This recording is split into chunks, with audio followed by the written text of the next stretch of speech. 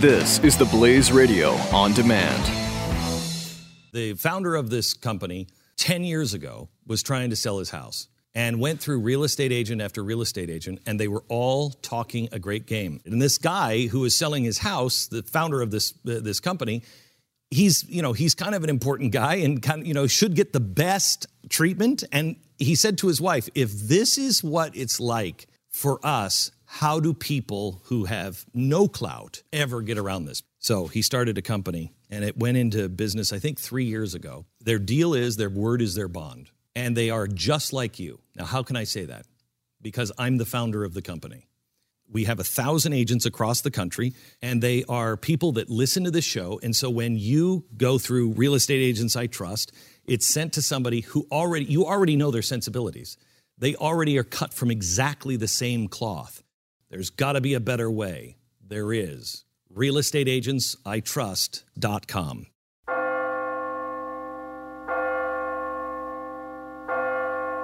You're listening to the Church Boys FREEFALL Q&A. It's Billy Hollowell here with the Church Boys podcast, and I have Matthew Barnett on the phone, co-founder of the Los Angeles Dream Center. How you doing today? It's good to be with you. Thank you. Doing great. All right, so we have to jump in on this because I saw a press release come through, and I had to jump on it because I was thinking, is Matthew insane? Because what I read was that you were embarking on a journey to do 7 marathons on 7 continents in 7 consecutive days. Is that accurate? That is accurate, and it's humbling to think about it. Yeah. Humbling, yes. Humbling, terrifying, but amazing. Well, let's just, I'm going to ask you first, why are you doing this? Because it sounds incredibly difficult. What's your motivation? Well, my motivation is, the last couple of years, the Dream Center where I pastor, basically, if the audience can imagine, a hospital that's open 24 hours, 7 days a week. It never closes. Homeless people, families, human trafficking victims, every broken person in humanity comes to our building. And so last year, we increased 30% our housing for the homeless and those that are hurting the city of LA. And it was a challenge. It was so big, and we couldn't afford it and still can't, but we just knew that there was so much need, and we didn't want to have 200 families on our waiting list trying to get housing. So I just said, in order to do this, I need to do something radical to make this happen. And it went back to 2012 when I was in the doctor's office. I was playing in a church softball tournament and couldn't figure out why I couldn't breathe. I went to the doctor's office, and he said, "You got pulmonary embolism, which is blood clots on both of your lungs." He said, "You should be dead with how much sports you played in one day with these blood clots." And he laughed. He looked at me and he said, "Well, you're probably going to live, but it looks like you'll never run a marathon ever again." And from that day on, something in my heart just said, you know what? Someone tells me that something can't be done. I believe it can be done. And I started walking around the block, huffing and puffing, one lap around a track, ran my first couple of marathons. One day, someone jokingly sent me a text message saying, "I got the greatest way to raise money for the Dream Center. It's called the World Marathon Challenge, and running 7 continents in 7 days and separate, in 7 different places." And so I thought to myself, man, I laughed about it. And I kept thinking about it, which is dangerous, and now I'm embarking upon it to raise support for the Dream Center. So this what started as a joke on that person's end ended up being a reality and a really. Well, first of all, so you had this health scare and these health issues, and you overcame that. Are you medically cleared to do all of this? I am. I'm medically cleared. I'm on blood thinner. Extremely dangerous because when you're on these planes, your feet swell up, and I got my blood clots because of flying and speaking on the road and coming back from that. And so I'm on the blood thinner, and I'm just going to kind of see where it goes. I mean, there's not a day that goes by in training where I don't fear this endeavor, to be honest. I'm 42 years of age. I'm not a professional runner. And now I'm getting up at 6 in the morning, running 2.5 hours every day, learning to run tired, which is something I always thought rest when you're tired, but they tell me run when you're tired because that's what's going to make it happen. So to be honest with you, I'm very terrified about that. I've actually woken up a couple times with a couple nightmares about it because the thought of, running in Antarctica, negative 20 degrees, and then running in 7 continents on 7 days and 7:26.2 full marathons, I can't allow myself to think too far in advance. I just got to kind of think about today, and that's what keeps me going. But the people keep me going. I people coming up to me saying, "Pastor, I'm going to stay in the Dream Center rehab program. I've had a 20-year lifelong addiction. But if you can work for us and train for the cause of helping us, I'm going to stay in the program and not leave the program as you're training for the next 7 months.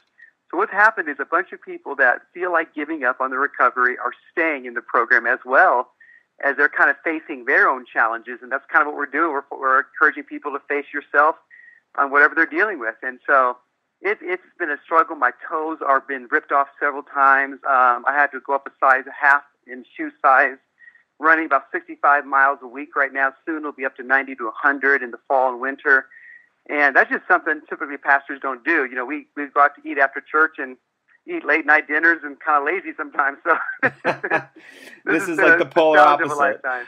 Well, all right. So the World Marathon Challenge, it happens. When does it happen in 2017? What part of the year? It happens in January. Oh, okay. Oh, wow. So, okay. You're not even a year away. I mean, this is really coming then. Quick. Yeah, it's about 6 months away. It is. And it's a battle a day. A new injury every day.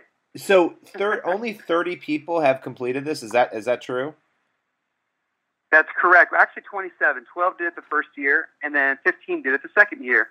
And so this is the third year of doing it, and we'll just see where it goes. I mean, it's one of those things where I watch it. You know, the first thing someone told me is when you run in Antarctica, make sure you don't sweat.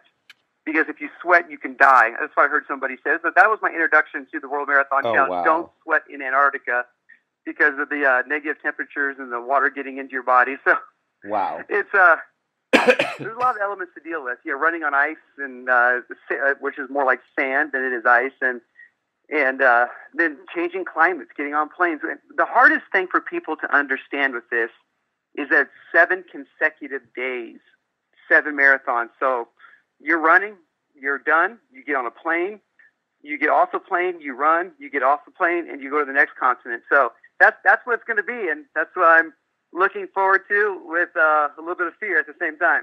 Well, that's what's so crazy, because I was going to ask you the logistics of that. I mean, you literally, when I go on a plane I live in New York. When I go to California or anywhere across the country, I'm exhausted after. So there's this whole travel element to this too that is going on. I mean, how much sleep are you going to be able to have in the middle of all these runs? The only sleep you're going to get is the one on the airplanes. And so, you know, Antarctica's done, then sometimes you're 6 to 8 hours later on a different continent, you're running a marathon. Wow. So the only sleep you're going to get is on the transfer plane from where you're going next. And that's going to be the challenge. Basically, we're not going to sleep in reality. It's hard to sleep when your legs are throbbing. It takes me a month normally to recover from one marathon. And so I got to find a way to recover overnight on those planes and flights. So that's the challenging part. Is there's one turnover into Morocco, I believe, to Athens, where there's only a 3-hour flight. So you run a marathon, get on the plane, take a 3-hour flight, and then you're running again. So this is the kind of turnover. You're never on a place longer than 12 hours. I mean, honestly, when I do a 2-mile run, I'm complaining. So this is embarrassing for me. But I mean, and here you are doing like 1 million miles a week. But all right, so have you talked a lot with the other people who will be doing this with you? Yes, I talked to Becca Peasy, who was the fastest woman runner ever to do it in the first 2 years. She ran every one under 4 hours. And she said something to me, which I thought was a pretty interesting lesson of life. She said, you have to learn to run tired. That's the key. You have to learn. I go, well, how many days a week do you run? She said, 7. She said, I never missed a training day of running because that's the whole point, is learning to run with fatigue. And learning to run 80 to 100 miles and changing your form based on injuries and adjusting and adapting. And so Becca Peasy from Boston, she really kind of shattered all myths last year about what could be done. And so I figured I'd just go to talk to her. And so she's giving me a lot of advice. She's a professional runner and, trying to learn how to adapt with this. But soon I'll be up to probably 100 miles a week in order to prepare for it. That's insane. You're insane in a good way. I mean, that's insanity. I can't, I do like 10 miles a week if I'm lucky. But all right, so now you told me a little bit how people are reacting to this, and before we talk, I want to dive into that a little bit more. But you obviously are doing this for a cause. You're doing this for the Los Angeles Dream Center, which is a huge passion for you. What comes out of this? What are you hoping comes out of this that will benefit the Dream Center?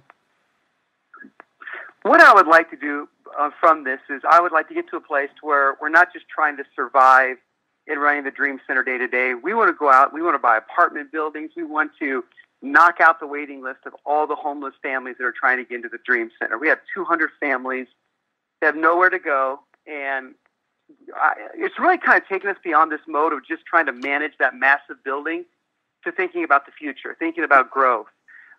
Those families break my heart every day as we have to turn them away from coming to the Dream Center. I just don't want that to happen. And I figured this could be a once-in-a-lifetime thing. It's probably I'll never do anything like this again. But this could be a once-in-a-lifetime thing. I'm 42 years of age, probably the last shot I'll ever have to do something crazy, to do something radical that will kind of set us up long-term to think beyond just that 400,000 square foot hospital and really start growing. I got an apartment complex that is on my mind I'd like to purchase as well. And so it's just that one radical thing that we're trying to do to push us over the top to launch us into the next great era of our lives. Do you win? Is there a financial prize at the end of the World Marathon Challenge if you make it through? No, there's not. You get a bunch of medals, and you get the honor of doing it, I guess. So well, look, the financial prize for me really is the people sponsoring the program and helping us go forward with it. Yeah, and also, I mean, the attention that this brings to, obviously we're doing this podcast, and I know Christian Post and others have reported on this. It is bringing attention, which will in turn bring support, which is amazing. I think when anybody is as bold and as crazy as you are, and they're willing to do this, it's good. It's going to bring that attention. So, and again, I mean that in a good way. But all right, so tell me, I want to just ask you a little more about the Dream Center because you started this when you were fairly young. I think you were 20 at the time. Did you ever imagine that what you started would grow into what you now have today? To be honest with you, I had no clue. When I came to L.A., I was 20. I was the son of a mega church pastor of 10,000 members, and I came to the hood of downtown L.A. in the middle of some very difficult times, the riots, the earthquakes, and a tough era of the city. And I came in next to a church, next to a liquor store, and my dad couldn't find a pastor, so he asked me to come for 3 months to help him. And I failed miserably. I inherited 18 people. I drove the church down to 2 members. I was so inefficient and didn't know what I was doing. And then I took a walk through the streets of my city, and God really began to speak to me. He said, I need you to spend the rest of your life not to be a great pastor, to be a city janitor. Just walk through the streets of L.A., pick up the broken pieces, and tell people they can dream again. Whatever I put in your hand, I want you to use it with joy. And back then it was 3 bags of food. And so I gave away 3 bags of food. I moved my desk on the sidewalk. Because every day the moms would come by, and I'd talk to the moms of the neighborhood with their kids. And we just started finding a need and filling it, and finding a hurt and healing it. And I never in my wildest dreams believed that starting a church at 20 and losing everything would be the best thing that's ever happened, because I began to fall in love with people, and I began to keep my eyes open to people. And 1 little house in the neighborhood, 2 little houses, we started taking in people that were in need, that we'd rent. And then one day, the miracle, the Queen of Angels Hospital, which is one of the most visible buildings in Los Angeles. And I never realized that just loving one person at a time would end up being in a hospital like that. And so I think about that all the time in my training. It's not just a cliche. I really think about the purpose, and that's what kind of keeps me going on this. Well, I love it. And you mentioned some of the things that you guys do at the Dream Center, and I don't want to make you repeat it, but I think it's important that people understand what it is you're doing there. So take us through, as much as you want to, of the work that you're doing, how many people are being served there, the types of programs that they're in. Yeah, well, we feed about 30,000 people every single week in the feeding programs. We have 750 full-time residents that live there. So if you think about a hospital of 15 stories and 9 buildings, just going through the tower alone, you got homeless veterans that live there that we're taking off the street that had nowhere to go. So these veterans are just, their lives are just being turned on to purpose and destiny.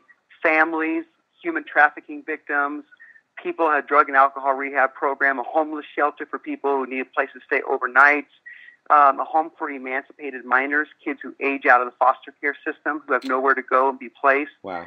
And then volunteers from all over the world that come and serve. And all that is on one campus. And it really is a full-service place where we don't just minister to people's needs, we minister to the potential. And I think that's what kind of makes it great, is that there's not a feeling that this place is a shelter. There's a feeling and a belief that when you come on there, there's kind of an expectation that great things can happen in a person's life. And I think that's what makes it great. There's so much positive motivation, many great people coming through there, mentoring and teaching.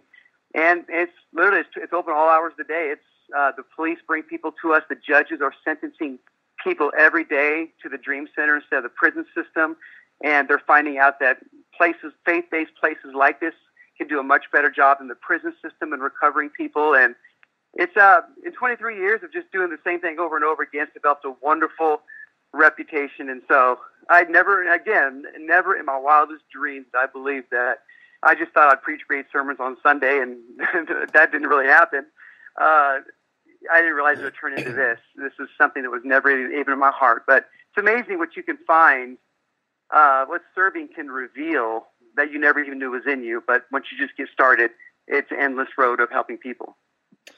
Well, listen, I would love to have you back on again. I think this is, well, first of all, you have to come on again when you do this run. I want to talk about it with you after. And even before. Grateful. And even before, would love to have you back, and would love to come out there. Next time I'm in LA, would love to visit the Dream Center and really just see it firsthand. I would love to have you out. I've admired your work and appreciate your love for hurting people as well. And I'm going for it. Actually, right now, my shoes are off, and I'm looking at my foot, and I have the biggest blister. I have to go buy size 11 shoes instead of 10 and a half. It's all crazy. My toenails are ripped off. I posted the Instagram picture of my foot.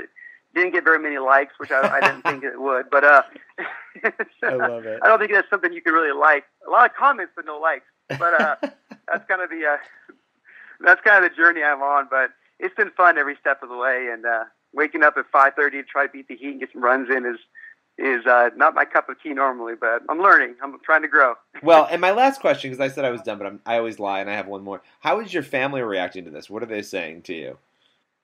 My wife thinks I'm crazy.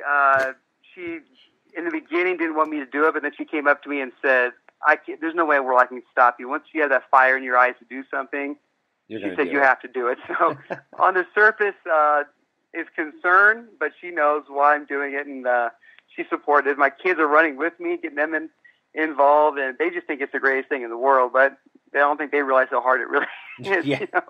I think sometimes you think your dad could just naturally do anything. That's why I felt about my dad, at least. But I don't think they're ready for the challenge. And to be honest, I don't think I'm prepared for the challenge. Last year, when I talked to Becca, she said everybody got injured in some way. Everyone went through some sort of really bad injury when they're running. So I don't know the thing that scares me the most is the unknown. What type of injury am I going to have to deal with to persevere through it? And that's the great fear. Yeah, well, and you're also not home. You're not to scare you more, but you're abroad. You're somewhere else, and that's always hard. To deal with something like that when you're not home. But you're going to do great, and we're going to be praying for you, and definitely talking more about this because I think it's fascinating, and I can't wait to hear how it goes. Thanks for coming on today. Well, thank you so much. I'm privileged to have the chance to talk about it. Well, we will talk soon. Thanks again for coming on. It's a great honor. Thank you.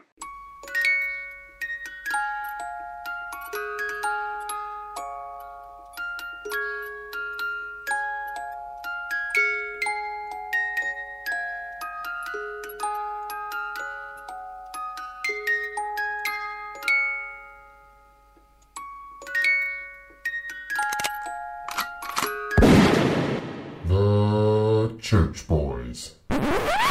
The founder of this company 10 years ago was trying to sell his house and went through real estate agent after real estate agent, and they were all talking a great game. And this guy who is selling his house, the founder of this company, he's kind of an important guy and should get the best treatment. And he said to his wife, if this is what it's like for us, how do people who have no clout ever get around this? So he started a company, and it went into business, I think, 3 years ago. Their deal is their word is their bond, and they are just like you. Now, how can I say that? Because I'm the founder of the company. We have 1,000 agents across the country, and they are people that listen to this show. And so when you go through Real Estate Agents I Trust, it's sent to somebody who you already know their sensibilities. They already are cut from exactly the same cloth. There's got to be a better way. There is. realestateagentsitrust.com.